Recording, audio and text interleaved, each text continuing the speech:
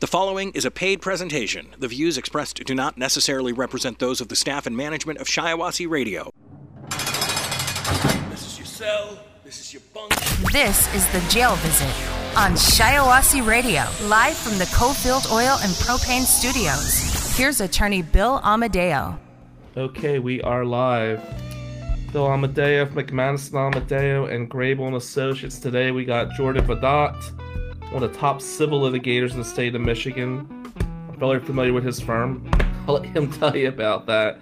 Today we're going to talk about civil litigation and criminal litigation, how assault and battery kind of intertwine. We'll talk about bar fights, that's more his field, and the liability of bouncers. Jordan, tell everybody who you are and your firm. Hey, how you guys doing? And thanks, Bill, for having me on. I'm Jordan Vedat, and here I have Vedat Wiseman. My business partner is his better half. Much better half. And so we do personal injury, little bit of criminal defense, just the small stuff like misdemeanors, and a lot of traffic infractions. They go hand in hand a lot of times with auto accidents, which we do a lot of. Represent a lot of people injured in auto accidents, slip and falls, general negligence. We also do we represent a lot of small businesses and business disputes, so breach of contract and that sort of thing. We've got a pretty diverse group of lawyers with different skill levels and talents, and so we can really service a lot of different clients. And so I'm happy to talk today to Bill. We have some cases where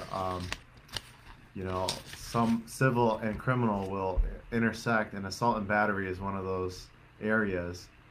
And so there are times where Bill might refer a case over, and where it is an assault and battery. And I noticed there's a lot of people have similar questions and a lot of confusion around what's the criminal aspect of an assault and battery and what's the civil aspect to an assault and battery. And so that's what we're going to talk about today. So I'll start with the crim. When you guys think assault and battery in Michigan, you think of your traditional fight.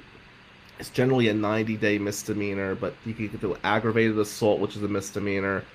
Felonious assault becomes a 4-year felony. It all depends on the severity of the actions, or I should say the allegations. Now, one of the things that was interesting in law school, and I'm kicking it back the first term right now, we learned assault and battery is a small part of crim law, but it was also two of our first intentional torts. Now, I don't even know how to spell civil, so I'll kick that part to you. But I can tell you, on its face, when we hear about assaultive behavior, that seems to be severe. But the actual concept of assault itself is not deemed a big-ticket item in criminal defense. I think it comes up more in the civil litigation. Generally, if you're charged with an assault, which could be a bar fight, could be, just your plain backyard brawl, it's not usually something that's going to lead to major incarceration or incarceration at all, depending on your prior criminal history. But a lot of times the defendant will have to take a no contest plea, if that's allowed, if they're at fault. And the main reason for the no contest plea would be they're concerned about civil liability. For a judge to accept a no contest plea, there has to be a justification. And the biggest justification would be civil liability. Tell them about assault and battery from a civil aspect.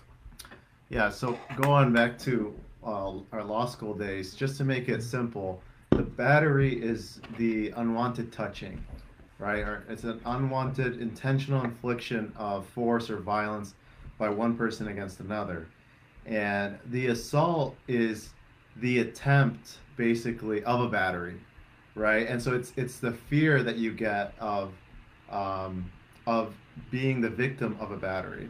So the most common example of the assault portion, when you're thinking assault and battery, is, if I pretend to throw a punch, but it makes you flinch, technically I've committed an assault, right? It's an attempted battery, and I showed you have a reasonable person in that situation would think that they're about to get hit, right? So I made you imminent fear of being hit. So that's the assault, and there are situations where you might have one and not the other. So for example, for those of you that follow MMA, recently we had Colby Covington was the victim of a battery, but not necessarily maybe an assault. from what I know. And the facts that we know so far is that he was at a restaurant and Jorge Masvidal apparently sucker punched him. So in that situation, if Colby was just sitting there with his friend or acquaintance and then out of nowhere he gets sucker punched, he never actually suffered an assault, right? He never saw it coming. He never had that fear of being hit. But he did suffer a battery, right? He was punched and there was an intentional use of force there. Now, he may have suffered an assault after the punch, depending on what happened. And so these cases, yeah, they can get pretty fact specific as far as what occurs. But we can talk about the intersection. That's really what I want to cover here is those are the basics of a battery and assault. But what are the situations that come up where someone might be charged with a battery and assault, but they also may have their own claim for a civil claim for assault and battery? And we've had a couple of these through the course of our careers, and just dealing with Bill and his firm, where they're defending somebody in a civil assault and battery or a criminal assault and battery case, and then we end up taking the civil portion. So I don't know if you remember some of those cases you want to talk about. Yeah, and I usually the reason why I call you guys is because I want to make sure they get paid. I know what the hell I'm doing.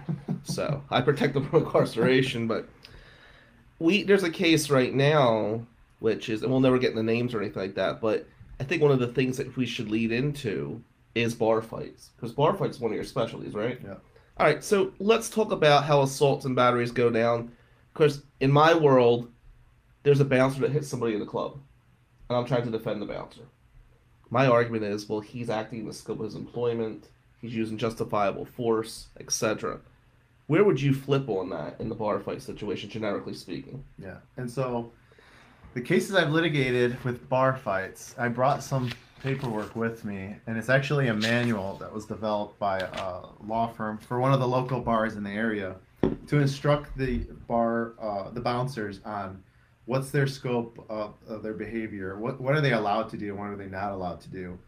And surprisingly, it says it in the manual itself that the bouncers, they don't have any extra rights than any other private citizen, surprisingly. So really, it's their job to actually de-escalate situations and to try to convince whoever the agitator is that's causing commotion to leave voluntarily. That should be their number one goal, and it says that in a lot of these manuals or the training materials that they get, that part of their job is calming the situation down, not escalating it, and trying to talk them out.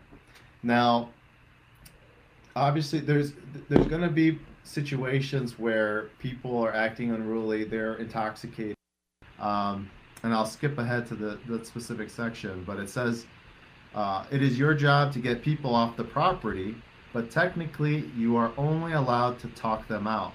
So where does that leave us when someone refuses to leave? According to the letter of the law, our only option is to call the police.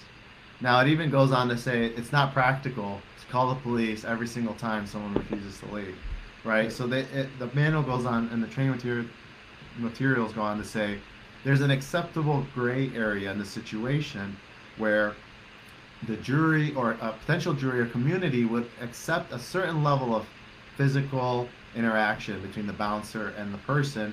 And so then it has some instructions. You're supposed to get another bouncer there with you and try to escort them by the arm out.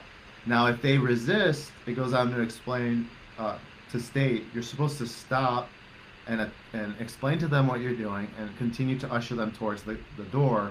And you're giving them kind of one last chance to leave on their own. Now, if that's still not working, without using excessive force, it tells them with another door bouncer to walk them out of the building, again, escorting them by the arms. Explicitly tells them, do not push them downstairs, do not push them into walls, do not throw a punch. You just firmly escort them out of the building. Now, in situations where it's not possible to escort them out of the building, or if they become violent towards the bouncer, it tells them they need to call the police at that point. And it really goes into detail. It's very critical for the bar not to have a customer call the police and complain that they've been the victims of an assault and battery now by the bouncers. right?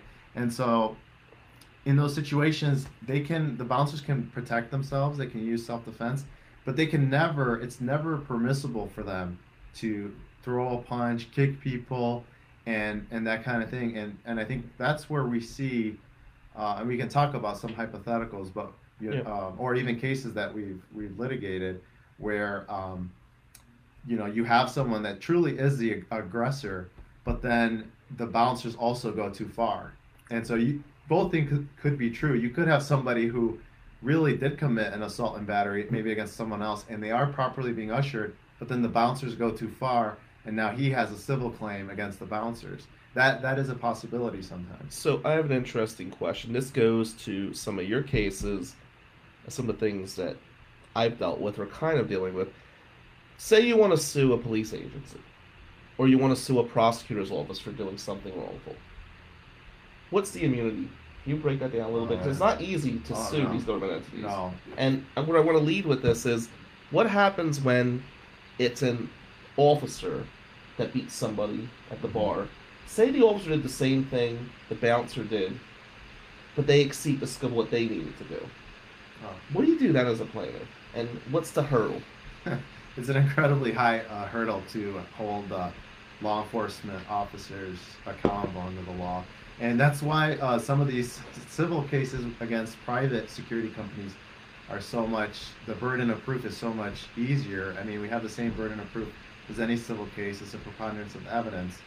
And so in these situations, if they use excessive force, they're clearly acting in the scope of their employment. They've exceeded that.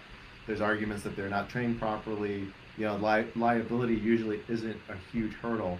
But in a case where there's a actual law enforcement officer involved, they're protected by government immunity. So they're protected from they can act negligent essentially, and that badge. They can't act grossly negligent, but not grossly negligent. Okay, what's the difference for people that don't know between negligence and gross negligence? Because it's something in law school that wasn't truly explained. Yeah. We learned about negligence, right? We did essays on negligence, but we never really talked about gross negligence. It came up as an afterthought. Right. What is that standard if you want to sue police agents? Because every day I get people call me, they want to sue police officers. Right. And I mentioned them to you guys, and one thing Carol always says to me at home is, it's a tough standard. It's possible. Yeah. But what is gross negligence, and what do you have to overcome?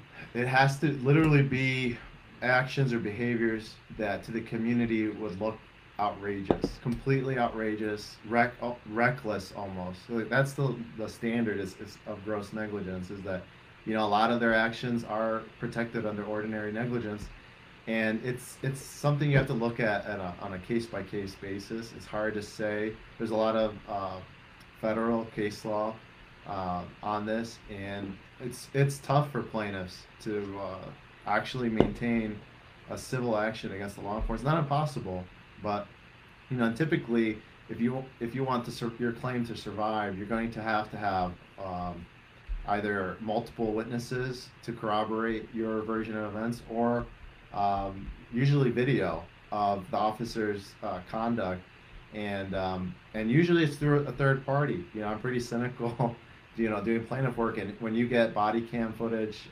back or results back from a FOIA, you're going to see there's going to be portions of the video where there's no audio. Right. The video is going to jump, and so, it leads you to speculate. Okay, well, what was skipped over?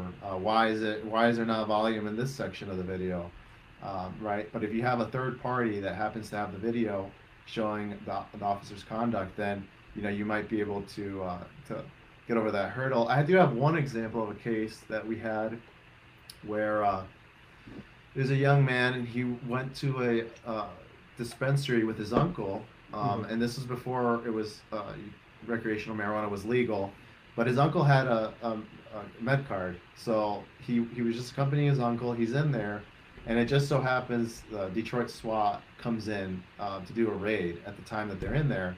Now the client, he had just had surgery from an auto accident case, and they had removed part of his cartilage from his rib, and they used it to construct him. His ear had been torn off in the auto accident, so they used some of his rib to reconstruct his ear, and he still had a bandage around his head from the surgery. And so when the police entered the marijuana dispensary, they ask everybody, to get on the ground, and he couldn't lay flat on the ground because of the incision to his ribs. So he sat kind of with his leg crossed, Indian style, and put his hands up. And one of the officers yelled at him, told him to get on the ground. He's explaining he can't, and then he gets pistol whipped right in the portion where he had in his ear that had just undergone surgery. He's knocked out unconscious.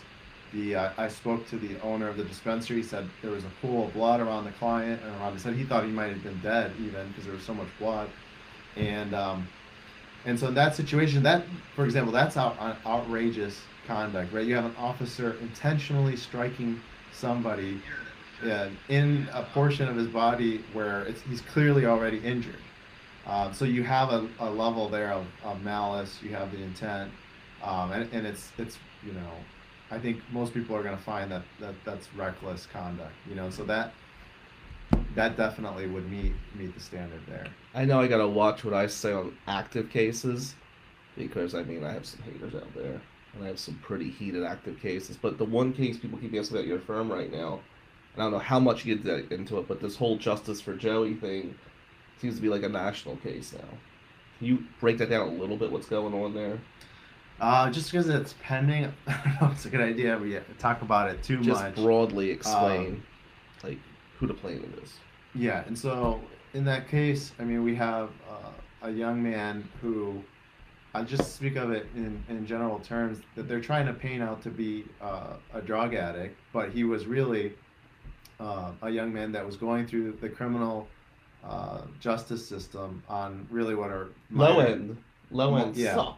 Yeah, minor charges. Like stuff that most people won't even be incarcerated for. Right. And, he's waiting for a court date, and, he essentially gets, he was sick, and he wasn't diagnosed. And because of the stigma of what they want to paint him to be a drug addict, he was denied basic human care. And, he was throwing up blood in and out of consciousness for a long time. And, he wasn't given the medical treatment he needed. And it's really, it's tragic. And it's unfortunate he ended up losing his life. And he's a young man. And so that case is pending. And there's a med mal component. There's a 1983 component against the jail. Because, when you're in the custody, it doesn't matter what the allegations are against you. You're in the state's custody. They have a duty, to take care of you, your basic human needs, and for them to just totally ignore someone. And by the time they called medical, help for him, he had multiple organ failure. He was already, on his way out. And so, it's really tragic. And it's really important, when you have a case like that where your client's deceased, you have a huge responsibility to the client, their whole family, and to the community to make sure that you hold these agencies accountable and make sure that this doesn't happen again, no matter how egregious or horrible or minor the allegations are against someone. If they're sick and they need care, that you need to make sure they get that care. I think, and I'll speak like a criminal defense lawyer right now, I think people lose sight that when somebody's inside, they're still entitled to some constitutional protections. And I think as a plaintiff's counsel, and correct me if I'm wrong, I always hear from prosecutors, I have to send a message to the community. Same thing with a plaintiff's lawyer, right? If you don't get a good enough verdict for somebody who lost their life, or at least fought for that verdict, what does it say to the next potential defendant? Right. And that's one of those things. I always view plaintiffs, lawyers in civil litigation, the equivalent in some ways as a prosecutor in criminal litigation, because that's what you guys are prosecuting, the civil action. That's the way I look at it. Yeah. Tell me a little bit about medical malpractice, because I'm just going to ask this. I know my mom passed away. It was a horrible case, and we lost. And I spent tons of money. One of the issues we had, which broke me back in the day, was we couldn't find a good expert to go against doctors. And what I learned in that process, when you're suing a doctor, from a defense perspective, doctors come out of the woodwork to protect their own, but it's hard to find a top echelon expert to actually go against that craft. Is that a true story, or that's just bad luck in my family? No, that is true, and that's why usually in med mal cases, a lot of the experts are from out of state. So you usually want to use a doctor because essentially, to back up, in a medical malpractice case, the plaintiff has to prove that there's been a breach of the standard of care. It depends on the specialty. So it could be chiropractic care. So if you if you're alleging a chiropractor committed medical malpractice, you need to find another chiropractor who's going to review your records, review what happened to you, and say, yes, that other chiropractor definitely committed malpractice. So, it's also just a matter of just good practice and etiquette to just get somebody from out of state to do that, because you wouldn't really want one of your, to put those doctors in that position where they're, they have to be either feel like they need to cover for their friend or an acquaintance, or snitch against their, friend or acquaintance. And so, but yeah, those cases are expensive. They're difficult. They're really difficult to win and prove, because a lot of times there are differences in opinions, and the standard of care does change, continually as medicine and advances. But yeah, you should have Kara on for You should have Kara on for med. You guys should talk about that. She gets enough of me at home. She don't want to hear me on a podcast. But I mean, do you feel, and maybe it goes county by county, the temperature of juries on like med mal cases, do you think generally they feel empathy for the plaintiffs? Because I can tell you in Jersey, in my case, they were like, really, how dare you sue the doctors? Sorry about your mother, but boom. I mean, does it go county by county? Like, is there like the more fluid county generally is going to want to protect the doctors, the poorer county is going to protect the plaintiffs, or is that just a myth? Is the law the law? Yeah. I don't know on med mal. We haven't tried any med mal cases. We did try a general negligence case down in Texas. I got to talk to the jury there. And we tried another case in Oakland County last year as well, and got to talk to the jury. But yeah, I mean, jury selection is really, really important. Yeah. And that's one thing, I've been working on, trying to really, if the judges will allow us, you really got to try to get a feel for who are these jurors and how are they viewing, what's their worldview like, right. And because the case that Kara and I tried in Oakland County, I mean, we had a young kid with, fractured his spine and stayed in ICU, and we talked to the jury afterwards. They're mentioning that they didn't really think he was that injured, and they all had their own ideas of why. One of them said, I didn't think the fact that he wasn't prescribed a wheelchair after the hospital, he used one and he needed one. There was testimony about that. But they hone in on the fact that, it wasn't prescribed by a medical doctor. So maybe he really wasn't that injured. Otherwise, they would have prescribed it. Right. And so there were certain things that, when you're dealing, that's why trial is very risky, because you never know. You might have a case you think is really shaky and you'll win, and you might have another case you think is really solid, and the jury, just for whatever reason, doesn't buy it. I've always said I've had 15, I mean, 1,000 cases, but 15 that were either at trial or verge of trial, right? And 112 lost straight, which is a pretty great record for Crim, but 6 of those wins, I should have lost. And 2 of those losses, I should have won. You never know what a jury's going to do. And I tell you, in Wayne County, for like a criminal case, here's the problem with Wayne County.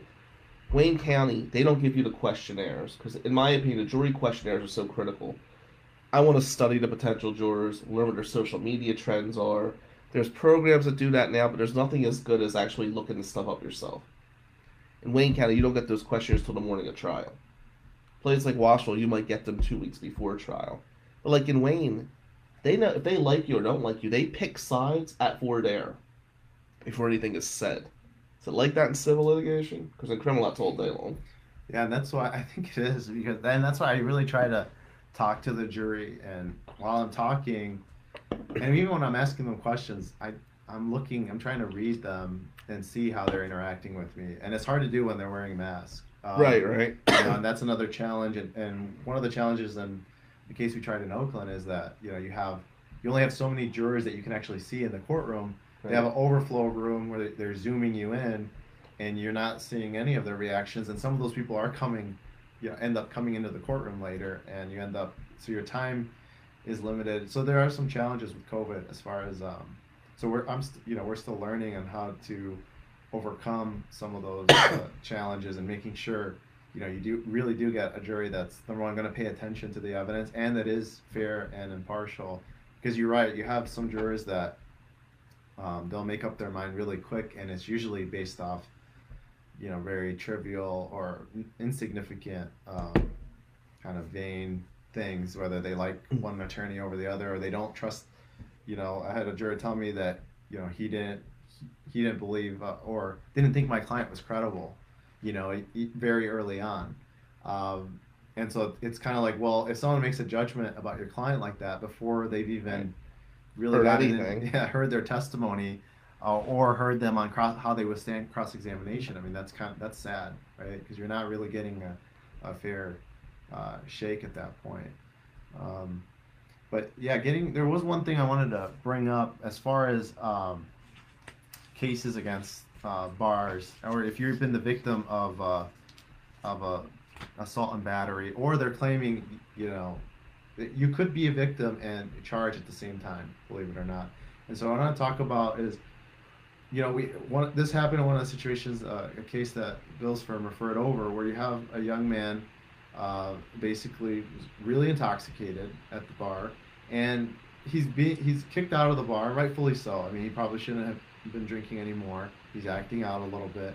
But then the bouncers proceed to really inflict a lot of physical harm against them, and that's on video. And so he definitely has a civil case against those bouncers individually and against the bar. But then a lot of times in these situations, that individual might get charged. And why would they get charged is because someone from the bar is going to say, look, this guy assaulted one of the bouncers, before when we were inside the bar. And so now we're going to charge him. And sometimes it's a defense tactic, to counter the civil lawsuit, is to say, well, this guy was the aggressor. Look, he was the one charged. And a lot of times that doesn't come in, but I'm sure, you've seen that, and this happened also with one of those police brutality cases we had out in Ipsy, where we believe they end up getting charged, or we have a fear of sending, for example, a civil litigation hold notice, which I can talk about what that is. But sometimes when we send those out and we inform either a law enforcement agent or a bar that, hey, we're going to hold you accountable and you need to, keep all records, keep all your security cameras, then all of a sudden, boom, they're charging some of the people with crimes. I often see victims get charged with crimes. That blows me away. It blows me away when a prosecutor's office has the audacity to do that. But, sometimes it's sign of flight. I had one prosecutor actually say to me, it's a case where a victim was beaten and he defended himself, and then they charged him for defending himself. And it's not actually his case that he didn't charge it, right? It was charged from somebody way back when. And he said to me, and I quote, I don't care if Sir Oliver Wendell Holmes charged it, I'm prosecuting it. And to me, that sends a message that you're just following the leader right now. I'm so sick of victims being charged with crimes. It is outrageous when that happens. It pisses me off beyond belief. But I'm seeing it all the time. And it's kind of sad when a prosecutor don't have enough courage to say this is bullshit. But, here we are. And so you bring up a really good point, because if there's someone out there in that exact situation, obviously you want to hire Bill or a criminal defense attorney to fight those charges. But at the same time, I think this is sometimes where people stop at that point. And this is why I wanted to do, one of the reasons I wanted to do this is to inform people that you don't have to just stop there and just be in defensive mode. You can go on offense and hire us or another civil litigation attorney to file a lawsuit for being the victim of the assault and battery. And we can have a count of what's called malicious prosecution that can be added in there. And so then the fees and expenses that if Bill's ultimately successful in getting your charges dismissed, the fees and expenses that you paid for his services can be claimed as damages in our case.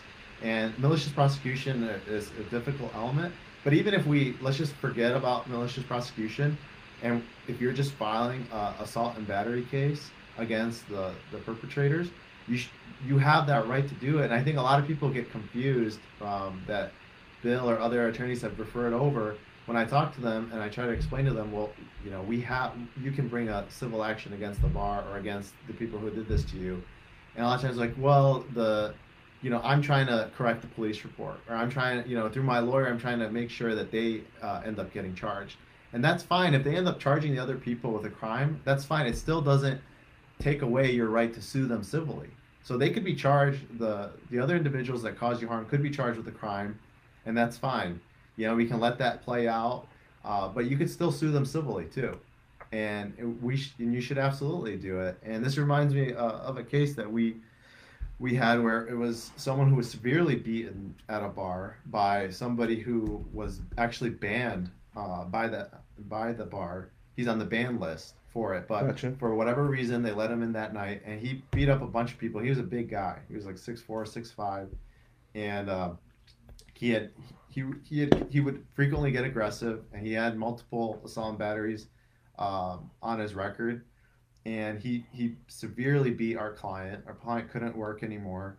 He was in his 50s, and we sent out all the notices of intent that we're going to hold the bar liable because they shouldn't have let him in that night. They knew it, and they still did, and this is what resulted from it.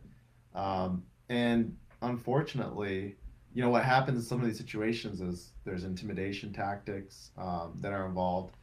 And unfortunately, in that situation, the perpetrator actually ended up passing away. And we could have tried to go after him, but at that point, our client decided to drop the case and did not want to pursue the bar either. And I think a lot of that comes from fear that maybe something could come back at you. But the thing is, once the litigation hold notice is out there, we have that documented, that we've put you on notice of a civil claim. If they try to retaliate against the client, we can use that against them. And it doesn't have to, it could be anybody affiliated, or it could, if it's other random people. If we can show that they were acting as agents of the bar or the establishment, whoever we're suing, we can use that against them. We can get a PPO against them, right? There's legal protections in place to protect yourself. But so I get it's pretty frustrating that when, whether it's assault and battery, or sometimes this happens frequently also in sexual assault, civil sexual assault cases, where there's intimidation or bullying tactics by the defendants to get my clients to drop the case, or promises of cash or money and say, hey, just drop your lawyer, drop your case, I'll throw you some cash. And it's one of the worst things that can happen, because you're not holding them accountable then.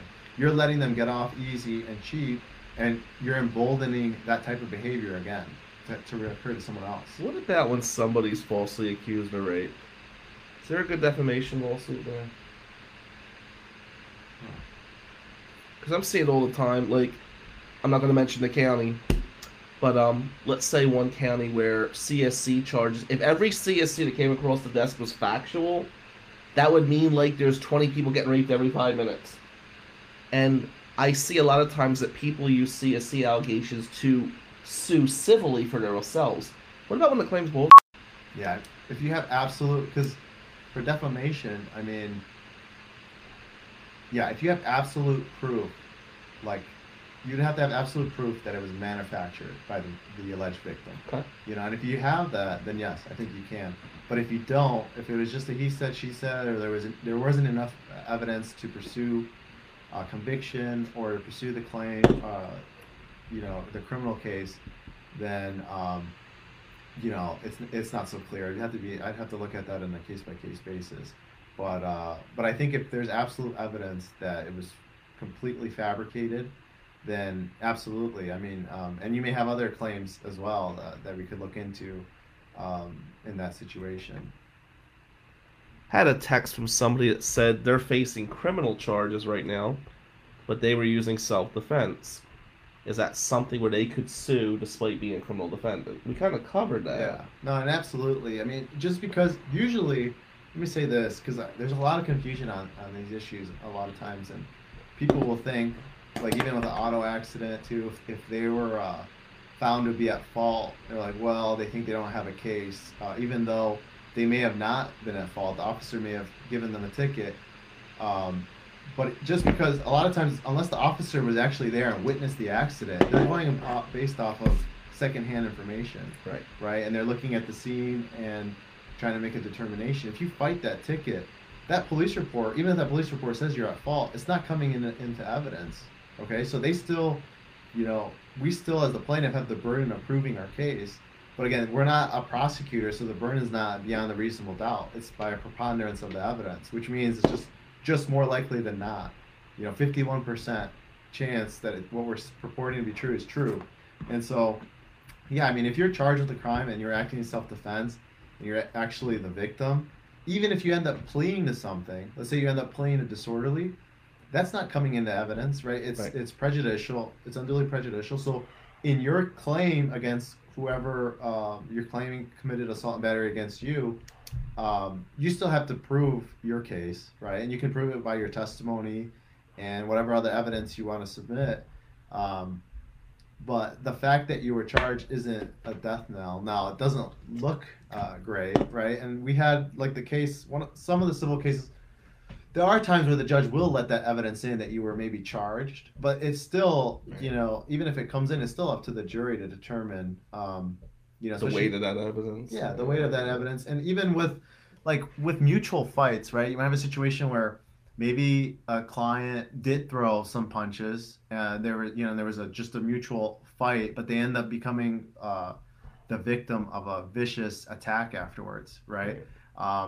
Then we have a whole slew of comparative analysis that we can do to see, okay, well, maybe our client wasn't completely innocent in the situation, but so we would deduct, like a jury in that situation would deduct a portion, okay, if they think he was 20% at fault for causing the fight, well, whatever recovery is made in the case is deducted by that 20%, right? As long as he wasn't more than 50%, at fault for causing the accident, then he or the fight, then he or she could proceed with the claim. All right, good stuff. We'll be doing more of these, but got a feeling for civil, you and Kara should probably be following up on them. People like hear about the criminal stuff, but yeah. I don't have the knowledge these guys have on civil litigation. Whenever we have a civil issue, we just ship it right out to them. It's not our thing, but I do think, you could say I'm biased, but I think Vidot Wiseman is a real rising firm. I think they give you more of a personal touch than some of the quote-unquote bigger name firms, and they've been getting great results. So whenever there's a civil case, I send it there. We try to stay in our lane with business and criminal, and Jen's great with divorce, but I don't know how to spell civil, so I just ship everything out there. The Jail Visit with attorney Bill Amadeo from McManus and Amadeo. Connect with McManus and Amadeo at McManusAmadeo.com or call 800-392-7311. This is The Jail Visit on Shiawassee Radio. We are back.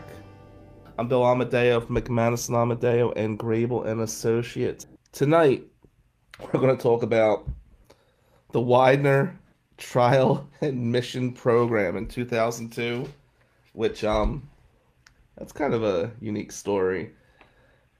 And then I want to talk about Seinfeld and Shiawassee. Here's this thing. In my free time, I create this thing called 5 Years Later, where you take a show, 5 years later you develop the characters. What I decided to do tonight was about what would happen with Seinfeld in Shiawassee.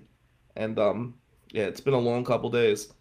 Getting over this flu thing, kind of exhausted, but I thought it was pretty funny. Anyway, let's start with the serious stuff.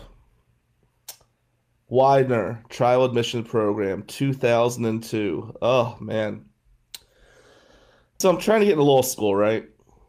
And I keep getting turned down by law school after law school. And I finally get into the Widener Harrisburg campus trial admission program. And what a mistake that was. So here's how it went down. Bob McDevitt was president of Local 54. And I'm getting killed on the LSAT. I asked Bob McDevitt, does he know anybody that could help me get into law school? Wasn't asking for a free ride. Just give me a chance to prove myself. And he introduced me to this guy named George Miller. George Miller is somebody I can't stand. He's a lawyer in Jersey.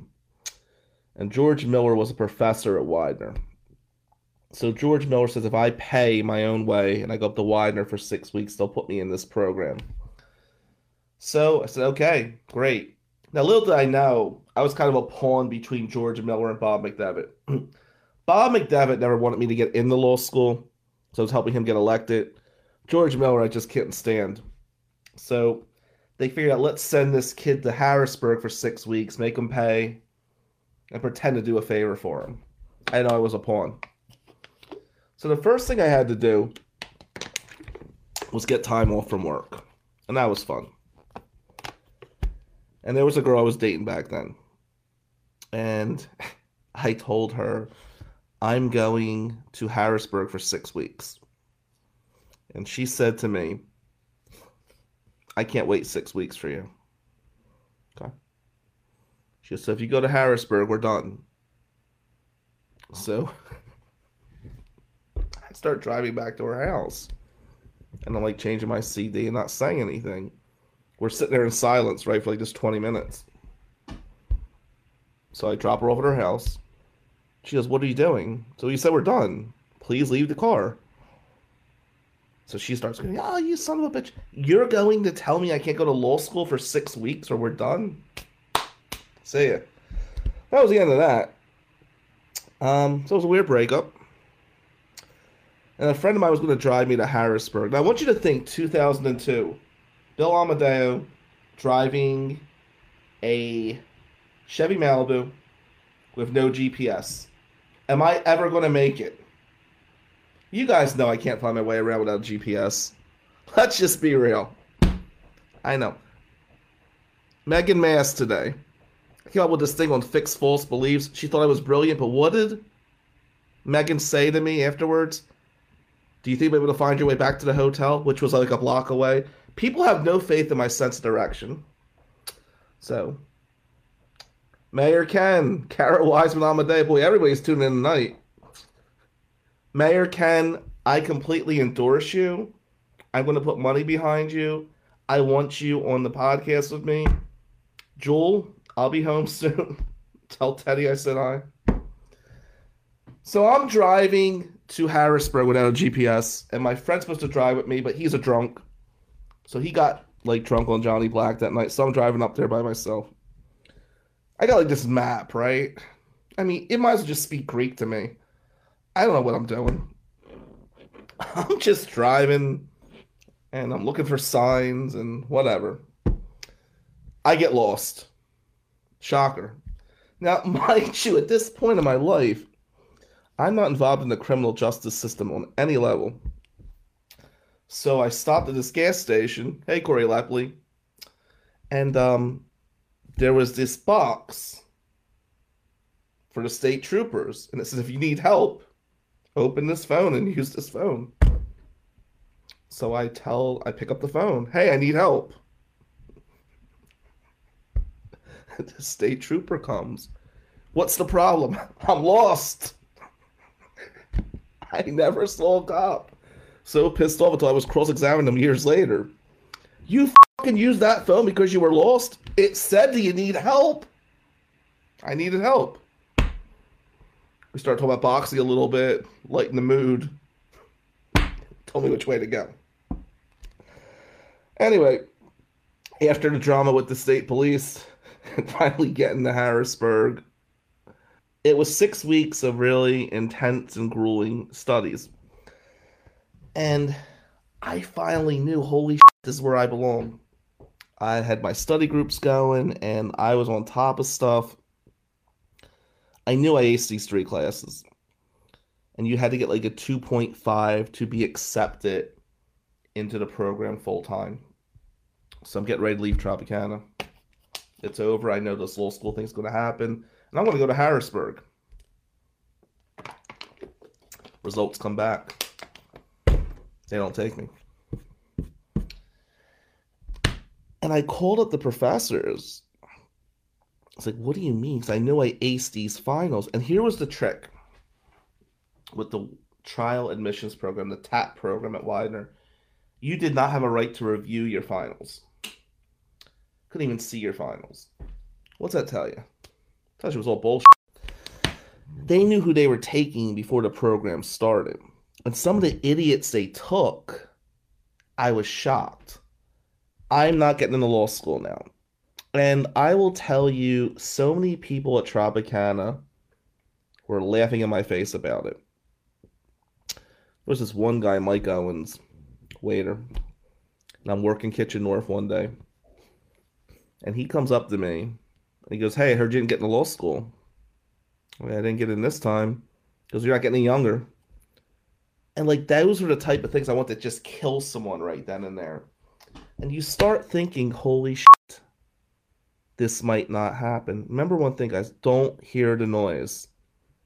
Don't have rabbit ears. One thing my aunt used to tell me on the baseball field, never listen to the crowd, just focus on the game. Because when you listen to the crowd, that's what rabbit ears is.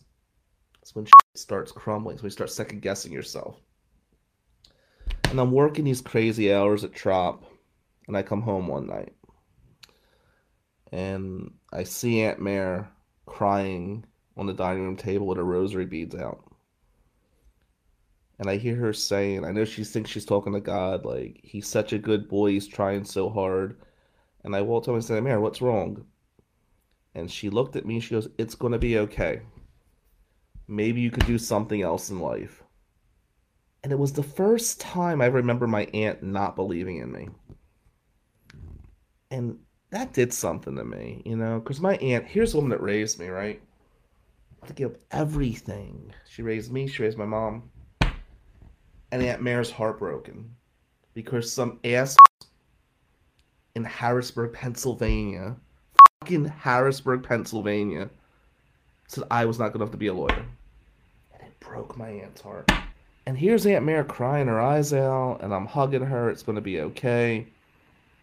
And Cooley would happen a year and a half later. But it was something else, man. It was just a weird game.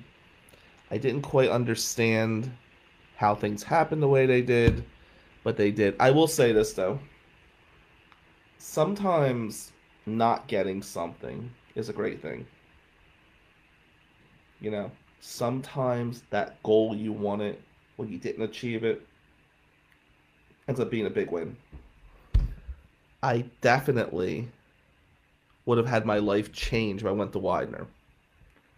And that's all I could say is I'm glad that didn't happen. I certainly know I was good enough for that program. I know the whole thing was bullshit. It felt horrible seeing Aunt Mare broke down like that. And but here we are. I'm glad. I'm looking at these chats right now.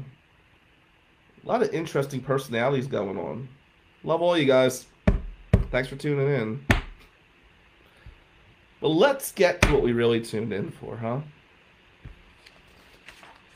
Seinfeld and Shiawassee. So, there's this thing that I drew up a while ago. 5 years later. And what 5 years later is basically you take a show or a movie and you write your own script for 5 years later. And what I'm thinking right now is, what would happen if the Seinfeld characters ended up in Shiawassee 5 years after the show ended? And I'm kind of all over the place with this, but I took some of the characters and I figured out, what are we going to do? How are we going to break this down? And I have 7 characters I listed, and I'm putting them in Shiawassee today. Now, let me start with this. When some of these characters had legal issues, because they were from New York, naturally they called me first, right? Here's the thing, though. Some of them went with some other Detroit lawyers, and as you know, Detroit lawyers don't always do well in Shiawassee, so we'll break into that, and we'll see how it goes. But let's start with Kenny Bania. Let's take a minor character.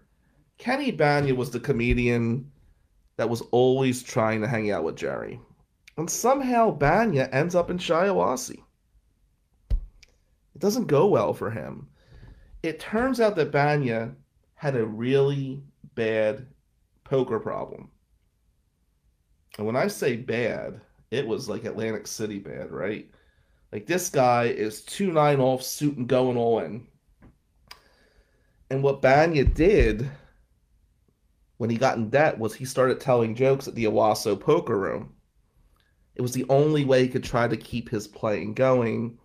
So you could see Banya every Friday and Saturday night at the Owasso poker room telling these jokes just to try to play. It was weird. Not as weird as Elaine Bennis, though. Things really got different with Elaine. So with Elaine, after the show was over, she starts her own publishing house in Shiawassee. Now, when Donald Trump was running for office again, he stopped in Shiawassee, and it turns out him and Elaine connected. And she started having an affair with Donald Trump, and then he lost. For some reason, Jeremy Root knew where Elaine lived. He got her email address. So Jeremy Root offered Elaine $40,000 a year if she would send naked pictures of herself to him. Elaine declined. But when Elaine turned down Jeremy Root's advances, this pissed Cindy Garber off something bad. One day, Josh Champlain wrote about it in the Argus Press. We know how that ended. That's what happened to my script there. Kramer had some other issues. We know Kramer had some problems with the stand-up tour. And turns out that Kramer ended up being a really huge Republican backer. And because he was such a strong Republican supporter, the Attorney General, Dana Nessel, decided to charge him criminally. She spent hundreds of thousands of dollars on this. Now, Dana Nessel decided to charge Kramer after she was drunk at a University of Michigan football game one night. I don't know. You have to ask Dana about that one. Dana initially won her case, and she held a press conference about it. But then when she lost on appeal, we didn't hear from Dana for a while. So it's very clear in Michigan, if you're going to vote Republican, well, you should be charged criminally by the Attorney General's office. Jesus Christ. So Kramer had some problems with Dana Nessel. Newman had some good things going on, though. Newman started a reality series in Shiawassee. What happened was he had David Berkowitz's mailbag, if you remember, the son of Sam. And Newman sold the bag. And he opened up this museum, which was sort of like the McQueen Museum in Shiawassee. And he would only give exclusive interviews to Tom Menke. So nobody really knew what Newman was doing because nobody read Tom Menke's stuff. But he did come to Shiawassee with the money he made from the mailbag. The Soup Nazi did open up a soup stand in Shiawassee, but he wasn't paying taxes the way he should have. That alerted the Michigan State Police Financial Crimes Unit. We know how that story goes, so no soup for you. Things got really strange with Jerry. Jerry and Larry David both settled in Chi-Town. They both started opening up Spite stores. And it was really heated with the two of them. A lot of civil litigation involved there. It just didn't work out for either one of them. They eventually both moved to New York. And there wasn't a lot of interest. What really, the strangest part of the whole Seinfeld thing in Shiawassee was George. George may be the best character on Seinfeld, let's be real, but let me tell you what happened with George. George developed this dating app. Then he lost some money on the internet scheme. And if you remember, George always wanted to be a porn actor. He wanted to go under the name Buck Naked. And what happened is George got into business with the Lion's Den in Perry, Michigan. And then one day there was a sting operation. And George got caught up in some stuff. So George was going to be prosecuted. At the time, Chris Brown was the prosecutor. Now, Chris Brown's a friend of mine who I'm very excited to be working with our firm. But if you know Chris Brown's a prosecutor, he was a complete prick as a prosecutor. I had George's case initially, and Chris offered me a deal. Chris said George could plead to the top of the guidelines with a Killebrew not to go an upward departure. I told Chris to go fuck himself. Now, Chris, when you start working on a defense firm, you're going to learn why my anger was so hostile towards you. Because Chris Brown, as a defense lawyer, is going to go after the Chris Browns that are prosecutors. But Chris had no mercy for George Costanza. And I felt that was George's only shot. You know? I really did. With that being said, George and I were going to have a meeting. But he would not come to my office in Ann Arbor. He insisted I come to his office. And me and George start fighting about this. You come to my office, no, you come to your office. So, George ended up hiring this lawyer out of Detroit, a big name. Didn't go well for George. I told the lawyer in Detroit, there's two things you should do. Number one, you should waive the prelim. And number two, you gotta be on time in Shiawassee. Well, this Detroit lawyer said, I'm gonna do my own thing. Ended up in a really bad trial. George paid a lot of money for an inferior lawyer. George is doing a lot of time at the Michigan Department of Corrections. And that's what happened to the Seinfeld characters in Shiawassee. Alright, I'm Bill Amadeo. Have a good night. The proceeding was a paid presentation by McManus and Amadeo PLLC. Listeners of this program should contact their attorney to obtain advice with respect to any particular legal matter. No listener should act or refrain from acting on the basis of information within this program without first seeking legal advice from counsel in the relevant jurisdiction. Only your individual attorney can provide assurances that the information and your interpretation of it is applicable or appropriate to your particular situation. Listening to this program using any associated website or related links or resources does not create an attorney-client relationship between the listener and host, contributors, or contributing law firms. All liability with respect to actions taken or not taken based on the contents of this program are hereby expressly disclaimed. You and your loved ones deserve a criminal defense firm that believes that your life and freedom are worth fighting for. Matt McManus, Bill Amadeo, and the McManus and Amadeo team of attorneys, investigators, and case managers will take the lead with a vast knowledge and legal experience across the state of Michigan to get the best possible result for you. Learn more at McManusAmadeo.com. Schedule a free consultation 24/7 by calling 800-392-7311.